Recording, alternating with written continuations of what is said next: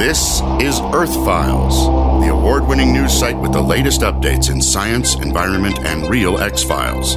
Podcasting in-depth reports beyond the 6 o'clock news by Emmy Award-winning journalist Linda Moulton Howe. For the past 30 years, since December 1980, no one ever said there was a top-secret investigation organized right after sunup on December 26th by RAF Bentwaters Base Commander Colonel Ted Conrad. That was the morning that Staff Sergeant James Peniston, Airman First Class John Burroughs, and Airman Ed Kavansak encountered lights and a craft in Rendlesham Forest, England. There were rumors right from the beginning that, quote, one of the men jumped up on a UFO or was taken up in a beam of light, close quote. The airman allegedly taken was John Burroughs, but even he did not know until recently that Commander Ted Conrad was already getting men he trusted out into the forest to examine tripod indentations in the forest floor and burn marks on the trees, even before the famous December 28th night of Deputy Base Commander Lieutenant Colonel Charles Halt. That's when the famous audio cassette tape recording was made by Colonel Halt out in the forest. For several hours, some 24 Air Force personnel reported jumping lights, thin beams of light coming down to the ground, and even a multicolored aerial craft on or above the farmer's field. One of the hand-picked men in the top-secret base commander's investigation was Staff Sergeant Monroe Nevels, a photographer and disaster preparedness technician at RAF Bentwaters. Monroe Nevels was born in Phoenix City, Alabama on October 15, 1948. Today, he is 61 years old. In December 1980 at RAF Bentwaters in England, Sergeant Nevels was 32 years old in his second military career. He had first served in the U.S. Marine Corps during the Vietnam War from 1966 to 1970. A year later, in 1971, he enlisted in the U.S. Air Force and was assigned to what was then called Disaster Preparedness. Monroe told me, quote, at that time there were only 40 or 50 of us in that disaster preparedness field for the U.S. Air Force. We were trained for aircraft accidents, and some training included simulated nuclear weapons on board, as well as biological and chemical threats, close quote. What no one has known until now is that Saturday afternoon, around 4 p.m. on December 27, 1980, Staff Sergeant Monroe Nevels had a surprise visit from Lieutenant Bruce England. Lieutenant England was the shift commander for Bravo Flight Security Police. Both Sergeant Nevels and Lieutenant England had served in the Marines before re-enlisting in the Air Force. Lieutenant England told Sergeant Nevels he was there on top-secret orders of the RAF Bentwaters Base Commander, Colonel Ted Conrad. Here now is former U.S. Air Force Staff Sergeant Monroe Nevels. I was in my home on Woodbridge Base, and I got a knock on the door. It was Lieutenant England from the security police. Came in, started walking through the home and looking throughout my home to see if there's anybody else there with me. And I told him that, yes, my daughter was in there. She was 3 years old. He said, well, does she understand what I'm talking about? Because what I'm about to say is top secret. He said, I'm here because I was sent by the base commander, Colonel Conrad, asked me to come to here and pick you up. And let me go into detail what he said. So then he started going back and relating all the instances of the UFO on December 25th through that time frame. The story that I got from Lieutenant England was that the London Tower on December 25th, when all this started, contacted the tower at Woodbridge Base and asked them to identify the object that was above them because it was on their radar and they could not determine what it was. So London's looking at Woodbridge as seeing an object on radar, right. Contacts Woodbridge to say, what is it that we're seeing? And Woodbridge says we don't see anything? Exactly. Had he said to you specifically in the house about the abduction at the site? Lieutenant England told me that one of the airmen had been taken aboard the spacecraft. and he was talking about what had happened at least 2 nights earlier. Can you talk about that? Yes, he just basically went through and told me about Sergeant Jim Penniston and John Burroughs were involved. I do remember the names were mentioned, and he said even to the point that someone had been abducted into the aircraft. And he said the reason Colonel Conrad has asked for me to come get you is because he felt that if he wanted an honest answer from anybody, then you would give it to him. So it's my orders. They are down at the Woodbridge Officers Club, and they are having a party down there. And when we get through on our investigation, he'll be waiting for us, and we're to go back and you to report to him what you saw. And so we left at about 4:30 that day, and we went over to Bentwaters and carried my daughter with me to the chaplain because my wife was over there in the chaplain's event for the ladies, and got back in the Jeep, and we had light scopes, the night vision goggles. We had those with us, and I had my camera. And when we got there at the scene, we went around some forest, and he began to pinpoint things that had happened. And Monroe, it's very important to stress here that Lieutenant Bruce England, the shift commander for Bravo, already knew the site of the previous landing of a craft of unknown origin, and it was Lieutenant Bruce England who took you there. Yes. This goes then right to the heart of what exactly was happening on December 28th.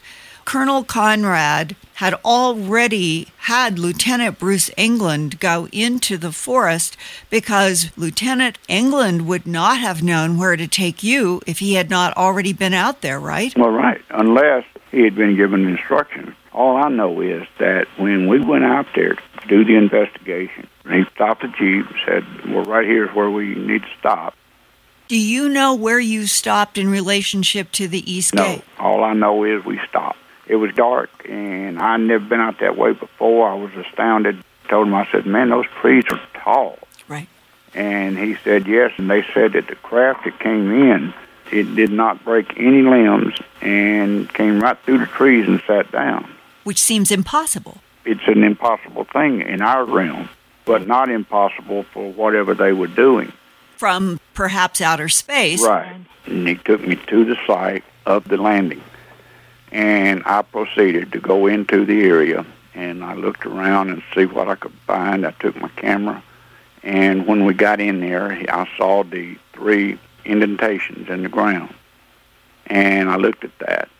When we got back in the Jeep and slowly headed back toward the East Gate, on the way, I looked out and I saw the bright light in the forest. And you were looking through the night vision goggles from your Jeep? At that time, I wasn't. All I saw was the light. With your naked eye? Right. And it was probably by that time at least 7 or 8 o'clock in the evening.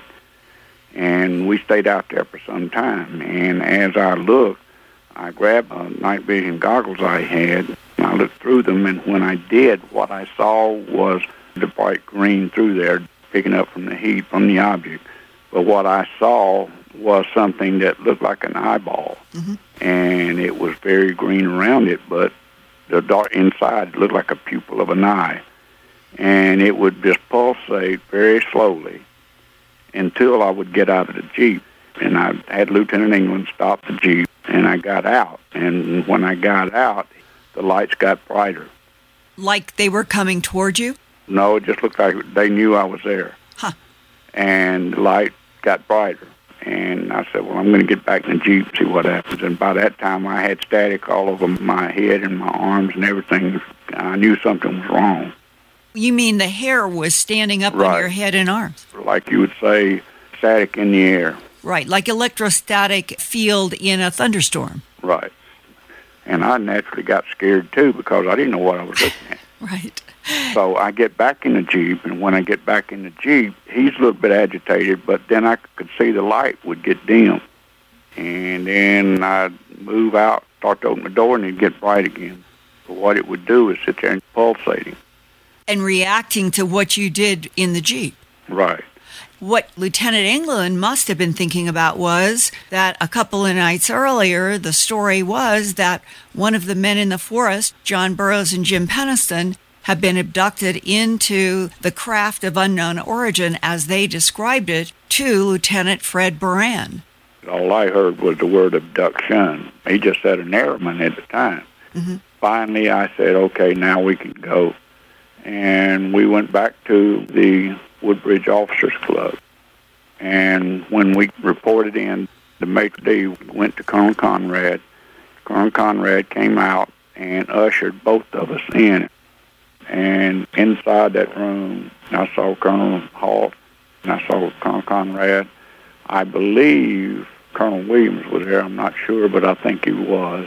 Security Police Chief was there, and he was in uniform. So when I got in, we discussed a little bit about what I saw, and then he asked me, Sergeant Nevels, do you think it warrants further investigation? And I said, yes, sir, most definitely. That's when Colonel Halt jumped in and began to assemble a team, and we went back from there to the base over at Bentwaters, and I picked up the radioac instrument. I do know that when I used the ANPDR 27, that we did get readings after we went back out. And that measures beta and gamma? Yes. I did take the beta shield off and check it, and I didn't catch anything. It was all gamma. So the beta with the shield off, you didn't get anything, but when you were measuring gamma rays, that's when it pegged on the 0.5 meter, and on the 5 meter, it was hovering around 7. Right. Some people say that there were 35 or 16 millimeter motion picture film cameras out there in the woods where the light-alls were. I wondered if you saw that with your own eyes. No. The reason being is that nobody from the photo lab was out there but me. I represented the base photo lab as much as I did disaster preparedness. I was the only one out there with the camera as far as I know. Now, there may have been some, but I never saw any. And another thing, Colonel Halt questioned me, all those pictures you take, did you get anything out of it? Wasn't it film file? And I said, yes, sir. I processed that film myself. I said, I went home and processed it. And you had the radiation that you got at least some gamma ray. Radiation, so the radiation would have fogged the film. I looked out in the woods and saw the light, and somebody else saw the light about the same time. They were on their radios, and they contacted Colonel Halt, and we proceeded to try to find it. And at that time, the cattle were starting to get kind of edgy, like they knew something was there. When we got to it, it disappeared. We couldn't figure out how it got out of those trees and where it went. Because the trees were very tall and very close together, right? Trees were close together, approximately 100 feet tall. So when we went out to the edge where there was a farmer's field, and Lieutenant Colonel Halt and myself were mainly the leaders, we were in front, and we looked out and saw this object that was sitting over in the farmer's field about 200 yards away. To me, it looked kind of yellowish-orange, like very hot. And it looked like it was on fire, burning. And every once in a while, I would see something shoot off that looked like molten metal. Colonel Halt and I both observed that, and we watched it. So we jumped the fence, and as we jumped the fence, it disappeared. Compare it to the illustration that John Burroughs did with the UK computer illustrator. Immediately, I knew what I saw. That it was the same? It looked very close to it, very close. And I saw it. I got excited about it. There, somebody finally threw something that made sense. To what you had seen? To what I'd seen. And from your and Colonel Halt's perspective, standing there at the edge of the farmer's field, looking out at this, you had the distinct impression that it rose up a ways and started coming toward you and Colonel Halt? Yes. What we saw was so fast, and it disappeared. We were in awe about, where did it go, what did it do? And I looked up and saw the lights, and I told Colonel Halt, sir, the lights are up above us. We all started looking up, saw the lights. There were 3 of them. And those 3, one was predominant over the other 2, brighter and looked more like the leader. That one would hover and move around while the other 2 would kind of be still. And we began seeing the lights looked like they were probably about 1,000 feet off the ground. There was very rapid movement, no sound whatsoever. All the cattle in the field quieting down. It was just a still and eerie feeling because it was very quiet. And Monroe, did you see those thin beams of light come down? Yes, I did. Could you please describe in detail what you remember about those beams? Those beams were, when they came down, they looked like a very faint laser beam. They were pencil thin. We could see it against the black sky. When we looked out and saw those pencil-thin beams, I told Colonel Hall that I believe that something is trying to tap into what we've got. I mean, what is it that they're trying to find out? Because it's obvious if it shot down to the ground, it had to be doing something, taking photos, penetrating, or trying to generate some heat to the ground or whatever the situation was. The lights would disappear and be gone and blink. You could blink your eye and look up and they'd be gone.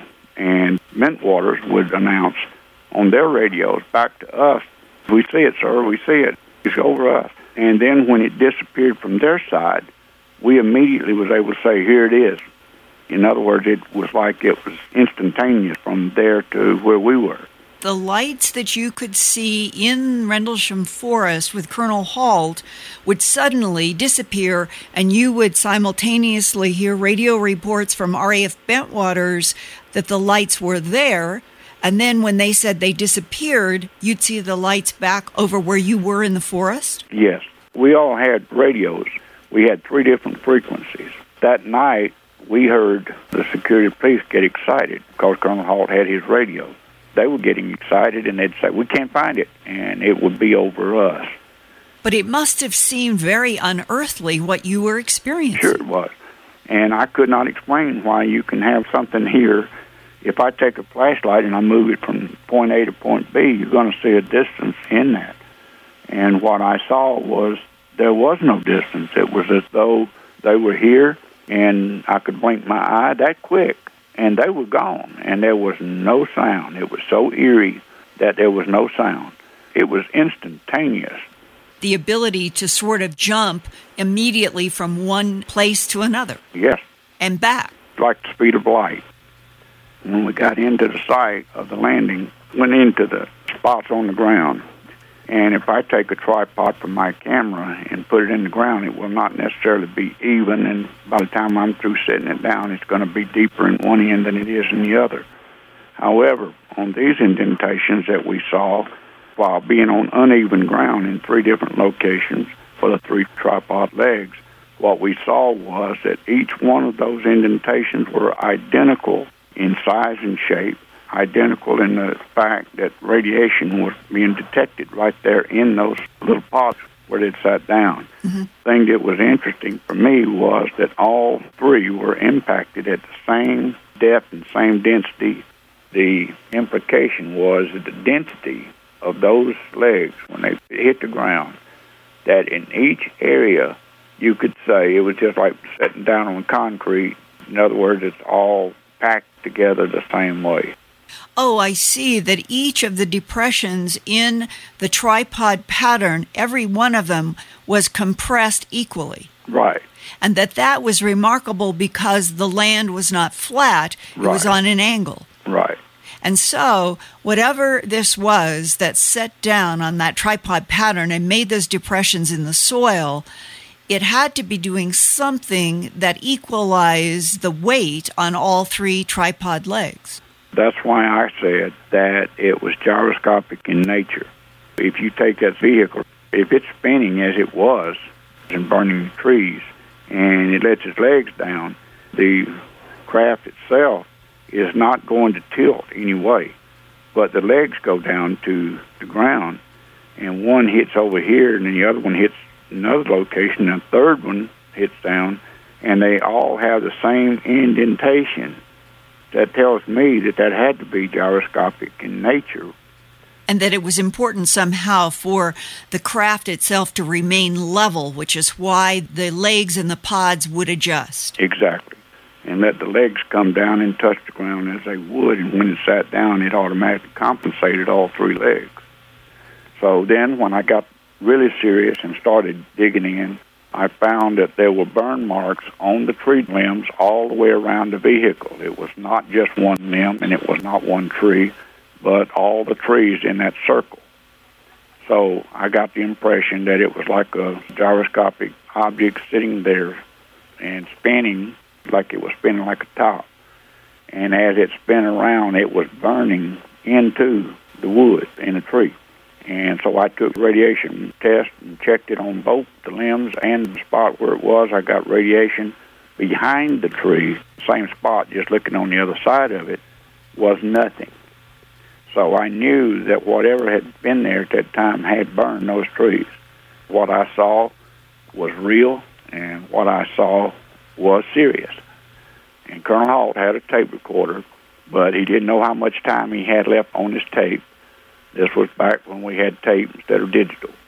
So he would cut it on, and we would make something important on there that needed to be said. Then he would turn it off, and then we would continue talking and discussing. And then he'd say, just a moment, and he'd flick it back on. We'd make a comment and stop it. Do you know what happened to that tape? Yes, I think I do. The understanding that I had was I later talked with Colonel Conrad about it, and I understand that the tape was taken aboard the private aircraft and was taken to 3rd Air Force by General Gabriel and General Gordon Williams. And I was told that it was General Gabriel, 3rd Air Force in Germany. From Ramstein. From Ramstein. General Gabriel and... There was General Baisley also. Baisley, I think that's probably the name.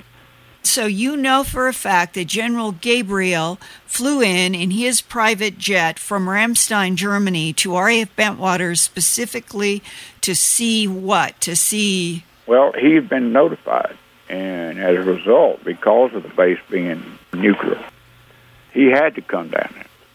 I mean, he had to come in and see what was going on. Mm-hmm. But see, there were only a few people that were allowed to meet with him. Colonel Halt wasn't. He wasn't one of them. Who did meet with General Gabriel? I don't know. I do not know. All I know is that the only story that I was told, that these two generals flew in, talked to wing and base commander, and they took the tape that Colonel Halt had made that night, and they went back to their respective bases, and that's the last I ever heard of it. Was that the original tape? I don't think it was the original. I think it was a copy of the original. I think that somebody got a hold of that tape and tried to discredit. In fact, I understand from John Burroughs about this woman that was on the internet and claiming that in the background that I was being brutally tortured. And that is not true. That is not true.